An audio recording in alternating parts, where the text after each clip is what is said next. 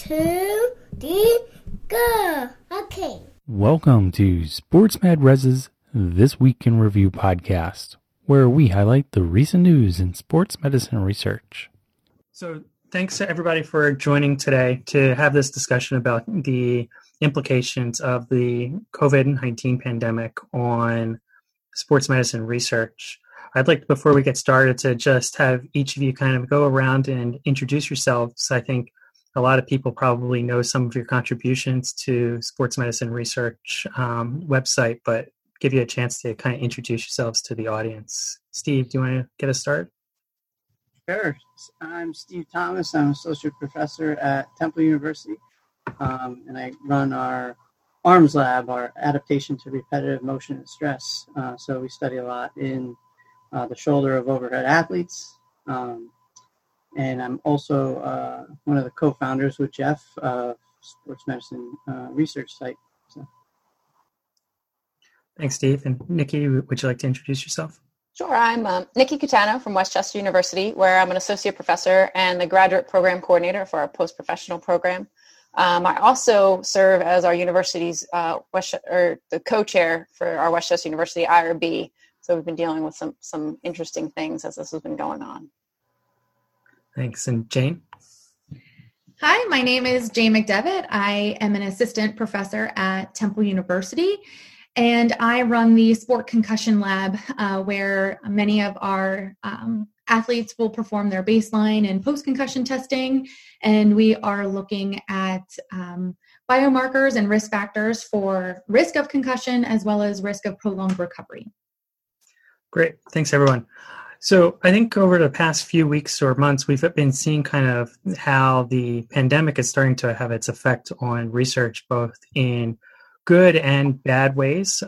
Good ways such as fostering new collaborations and showing how quick IRBs and clinical trial teams can get up and running and working together across the country and across the world, but also in how some of the problems we have and how information gets disseminated from the research community. What I was hoping we could talk a little bit about today was how this might be specifically affecting us within sports medicine. And I kind of wanted to open it up to you from your perspectives at your institutions and your labs, how you think the pandemic is going to be having an immediate effect on sports medicine research and how it might impact things down the road a little bit. So, I guess I could start. For the most part, it's not really essential research right now at most universities. So everything that was going on, it really came to a halt. So especially if it's prospective data, it stopped, and now you're going to have kind of a partial study at best. So depending on how many data points you had leading up to this, you're going to be very limited. And if you're doing, say, like a pre-post period of time, where you're only going to have a pre and a post measurement, you're not going to have that post, so you really don't have a longitudinal study now. So I think that's going to have a big effect, and I've heard some of that already in the baseball community. So a lot of studies that MLB was running or those involved in Major League Baseball organizations, they had a lot of that preliminary data at spring training, but now it's done. It's really not going to have the same study design, even if the season picks back up. I think those types of studies are really going to be have a detrimental effect, and you got to look at it's probably going to be a 1 year lag, really, because to get this going again, if you're doing with sports and teams, you have to wait for the next season to kind of start all over again. So it's not just however many months this is going to last. It's really a full year lag you're going to see, I think. And then there's always that possibility that this could kick in again with a second or third wave and cause even more problems down the road like that. Yeah, absolutely. What I think is also interesting is, yes, a lot of our research has come to a screeching halt, and we're trying to figure out creatively, is there anything that's clinically meaningful that we can pull from the information that we have? If and when we get back up and running, there might be implications just as far as training and, whether or not folks try to just come straight back and full force from a load perspective. I think could really have an effect on some of that prospective data that you might start to collect again, because they're going from situations where they might not be nearly as active or training like they should be. And then they're going to try to kind of re-enter. And so I think we're really going to have to be cautious in a load monitoring situation when we're looking at certain outcomes. And that's interesting from the point of view of just, that might impact if you were doing an injury prevention study or you're tracking the effect of injury prevention implementation, you could have a surge of new injuries after this potentially if people don't return in an ideal situation. And then that could create some funky data that we might not fully appreciate. So one thing that we're doing at the Sport Concussion Lab, and actually kind of going off of what Nikki said, as well as what Steve, you brought to the our program meeting last week, is, what is the stress that the athletes are feeling right now? So, bringing that into the baseline testing and trying to think of, can we still possibly prepare for, we don't know when we're going to be going back. And like you said, Jeff, if we're going to be going back and then, having to go back into remote, just getting some baseline testing done, as we can, and trying to think about how we can best maybe start this remotely if possible, and starting to think about implementing a lot more patient-reported outcome measures that assess anxiety, stress, sleep. Some athletes might be sleeping a lot more, but there are some athletes that might be under a lot more stress because, their athletic identity is changed. They're very scheduled, day-to-day living has changed. And then obviously their practices and their physical activity levels have probably drastically changed, based off the equipment, not having, a lot of equipment possibly. So one thing that we're doing, to try and get on top of it and try and really think about, how could this really affect not just the data and the research, but their athletes, and is by, thinking of ways of collecting remotely, as well as bringing in extra measures, to assess. Yeah, I just want to add too, I think what Nikki brought up was really important with when we think about re-entering these athletes, and we're going to see this on the professional level for sure. So baseball had a proposed plan of around May, and they were going to play some games in Arizona. But these guys obviously are trying to keep up with their training at home, but you're limited. You're not at big gyms. You're not able to really throw as much of a volume as you can normally. So if they just start the season right, like a switch, and we're going to start playing games, these individuals haven't ramped up to that level yet, and really have to have somewhat, I think, of a small spring training to build up that good in game, especially from a pitching perspective. If not, we're going to see a huge surge of injuries, within the first month or two. But it does propose some interesting data to look at, what are the kind of rate of injuries throughout the season compared to previous seasons, because now we have this very truncated season. We usually play 162 games. Now maybe if we play half of that, we'll be lucky. Does that equate at the end of smaller amounts of injuries, even per exposure? So I think that could give some potential evidence of, maybe kind of truncating the season permanently. I think it's a bit ridiculous, to be honest, that they play 162 games. When you look at every other sports season, it is no sport comes close to that. And it's just too much on these guys now, especially for how hard they throw and how hard they train year round. So yeah, I think it's going to bring to light a lot of interesting things. Yeah, it's a lot of things for people to think about as they start returning their athletes back to play eventually. That, we have all these discussions about starting up the economy. It's also a question within the sports medicine community of how do we start up our athletes again? And I think this also raises the idea that we need to be thinking a lot about the implications of this for future evidence that could inform sports medicine. And, this isn't going to be something that we're just going to see affecting papers for the next year or two. This could potentially be in papers for the next 5-10 years. And, at the website, we're often focused on what's the key things to take out of a paper to kind of appreciate the generalizability of that specific finding to our clinical practice. So, going forward, are there certain things that the three of you are going to be looking at within a paper to kind of see, could there be some kind of weird generalizability issue here because of the pandemic?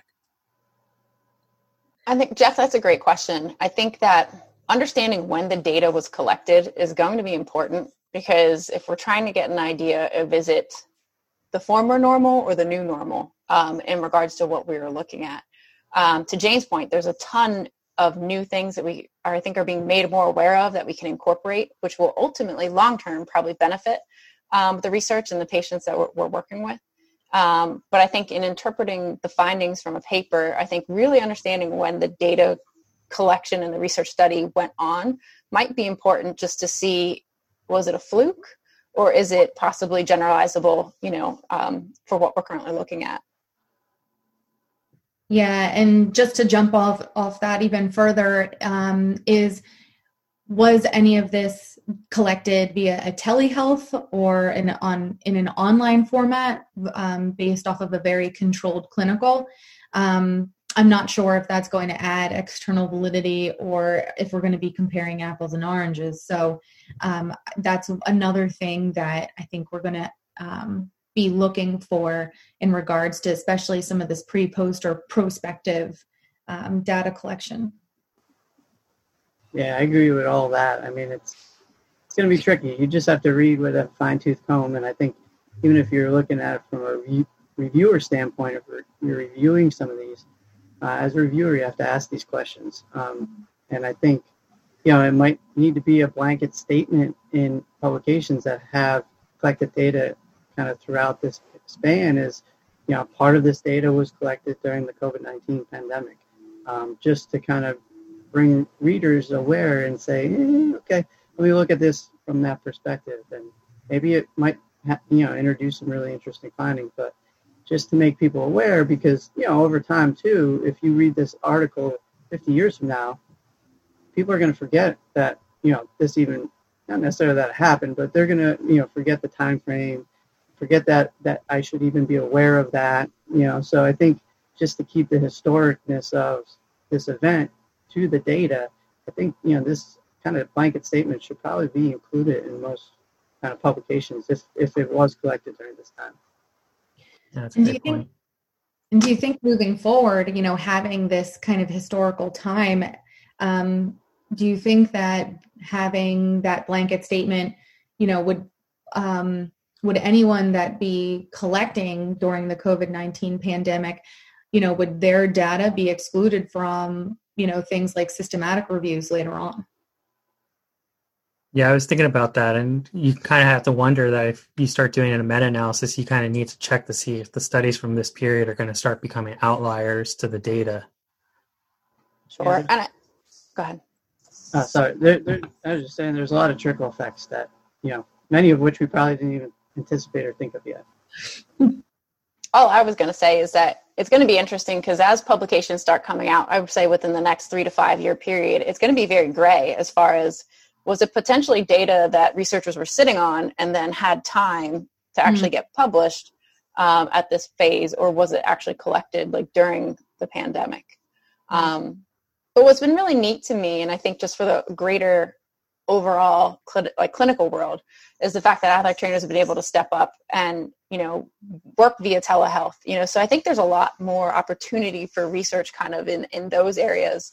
Looking at alternative modes of delivery for athletic training education, sports medicine education, and whether or not that's been effective in career preparedness. So just thinking of a little bit of a positive spin amidst some of the negativity. I definitely think that this will open up, and I think this really kind of forced us to take on telehealth in a new open arms kind of light. And I do think that we were heading there, but very, very slowly.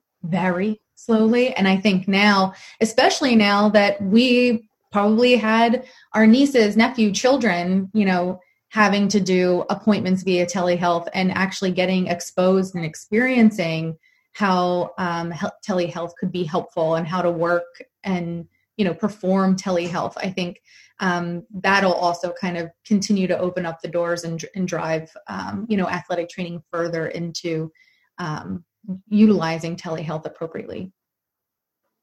Yeah, it's kind of like expediting us to finally actually move into the 21st century.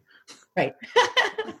Well, it's a supply and demand thing, right? There's some demand right now. And so there's going to be companies that are really going to step up and provide that kind of platform to do these things, and they exist already, but I think you're going to see more popping up and probably much more refinement of these platforms that it makes it, you have to think about confidentiality and HIPAA and everything else. And, you need a lot of security built into these platforms so that you don't violate any of those things. So I think that's, you're going to see this happen, and it's going to get, there's going to be a stronger push.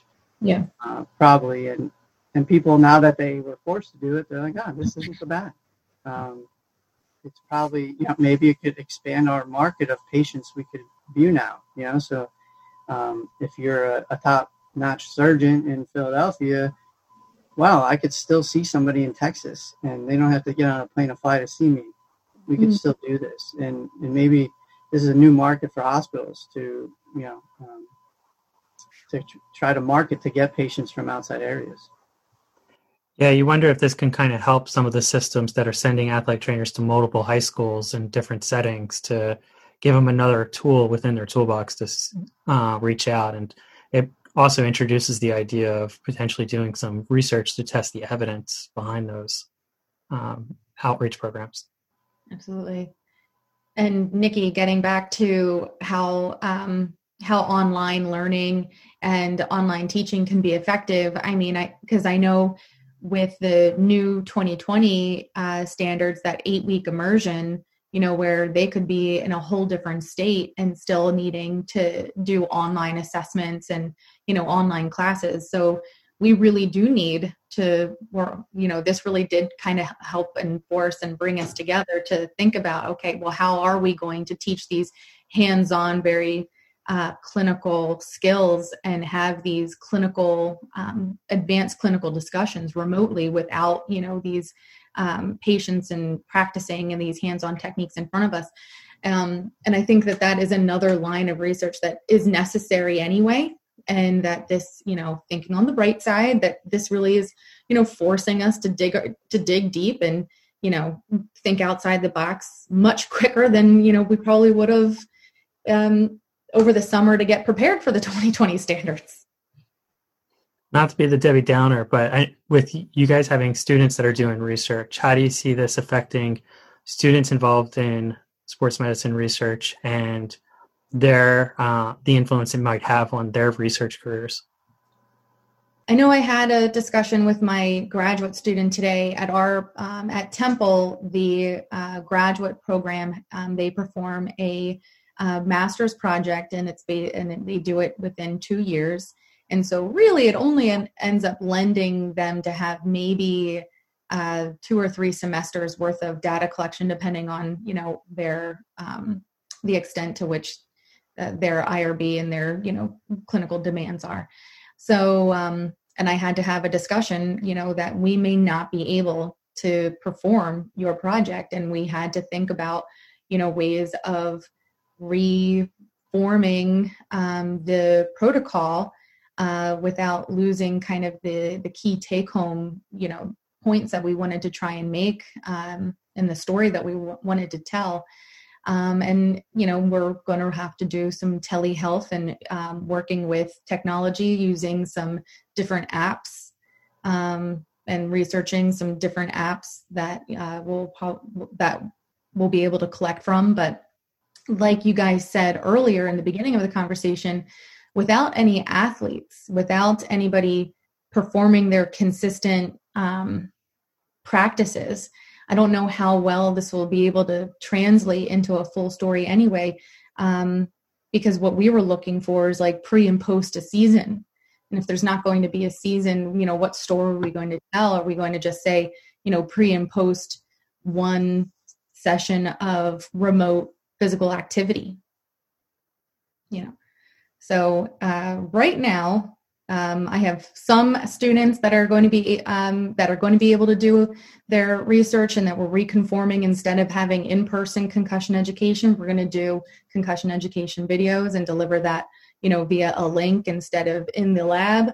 But then some others that we're looking at, repetitive head impact and the possible effects pre and post a season. We have to rethink that. And like I said, we're going to look at different apps and reconfigure kind of what story we're going to say, but it's difficult.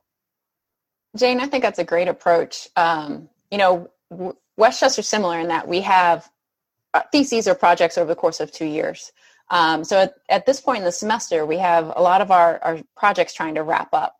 And what was really interesting to me is when I met with my graduate student, and just the sheer, because of everything going on in the world, there was just this real lack of motivation and lack of belief that she was really going to be able to get it done. Mm-hmm. And she was really set up in a stage that was probably much better than her peers were. But I think what was important to think about is where her research project was really well done, just kind of the gravity of everything going on in the world, it became less of a priority for her. Mm-hmm. So it took some time just chatting with her and really kind of trying to remotivate her. And we just had a call this morning, and she's ready to defend, and she's done an outstanding job. But so it was a little disheartening to see that. And it reminded me it's not all just about the research and the work. You had to step back and kind of treat people like people. Mm-hmm. And then that she could power through and do it. And then on the flip side, we've got our year ones getting ready to propose, and they have all these fantastic ideas, so to your point, we're proposing the story as if we're going to return to the old normal, like everything's going to be fine. But we are developing contingency plans and understanding what might be clinically meaningful, and whether it's, conducting a systematic review of previous information versus kind of doing your own original research as possible opportunities, or doing needs assessments, and gauging an idea of knowledge and awareness, so that we can figure out are the problems that we can solve once we kind of return to athletics life. Yeah, I did similar approaches. So, luckily our students graduating this year had all their data collected. One literally finished 3 subjects the day before we closed campus. So that was perfect.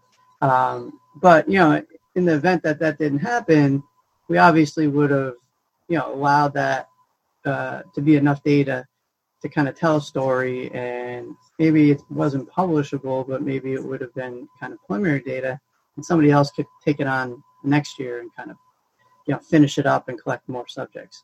So there's always ways to kind of work around it, but, from a publication standpoint, it wouldn't have probably got published in that form. Luckily that didn't happen, and we had enough power. But for our first years that are upcoming, yeah, it's basically, okay, we're going to propose this idea in the event that in the fall we're back to normal activity. But if that doesn't happen, then, we have to have this kind of backup plan. And from my perspective, the type of data we collect, we can't do remotely. So it would, our approach is really going to just do a systematic review. And the project was centered around that. So, I think that's our approach, and we may see more systematic reviews popping up just because of that, because it's something we don't, you don't need to collect on subjects on. You don't have to. You could do it remotely. You don't need IRB.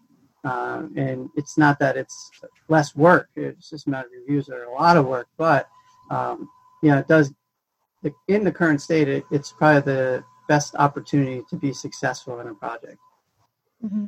And Steve, you brought up generational research, and for me, this pandemic is really going to slow down, I think, the ability for the students to be mentors to other students.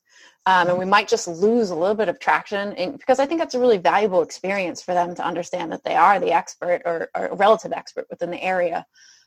So I'm a little nervous about that. but I know that we'll bounce back and everything will be okay. So related to that positive note, what message would you give to people that are starting to think about that are graduating with their PhDs or considering getting into sports medicine research? What recommendation or advice do you have for them? I mean, I think one of the things that I would still say is, don't lose your research line. You don't have to take steps back research wise because of what's happening. But I would suggest, thinking outside the box and thinking about your research line and how you could utilize telehealth, or how could you utilize home exercise plans or preventative plans, things that they can do on their own at home that can be tracked and logged remotely. Thinking about some of the things that they've been having to see or do remotely because of school, and some of the hurdles that they've had to overcome. Think about those hurdles and how you can turn that into, a research project. Jane, I thought you had some really good advice there. And similarly, I just want to say that, I think that folks should continue to examine their passions. And oftentimes when things get difficult or uncomfortable, that's when some of the biggest difference makers and innovation can occur. So coming out with all that energy, I think there's a unique opportunity to make a big splash, and to not to be discouraged by what's going on. Well said.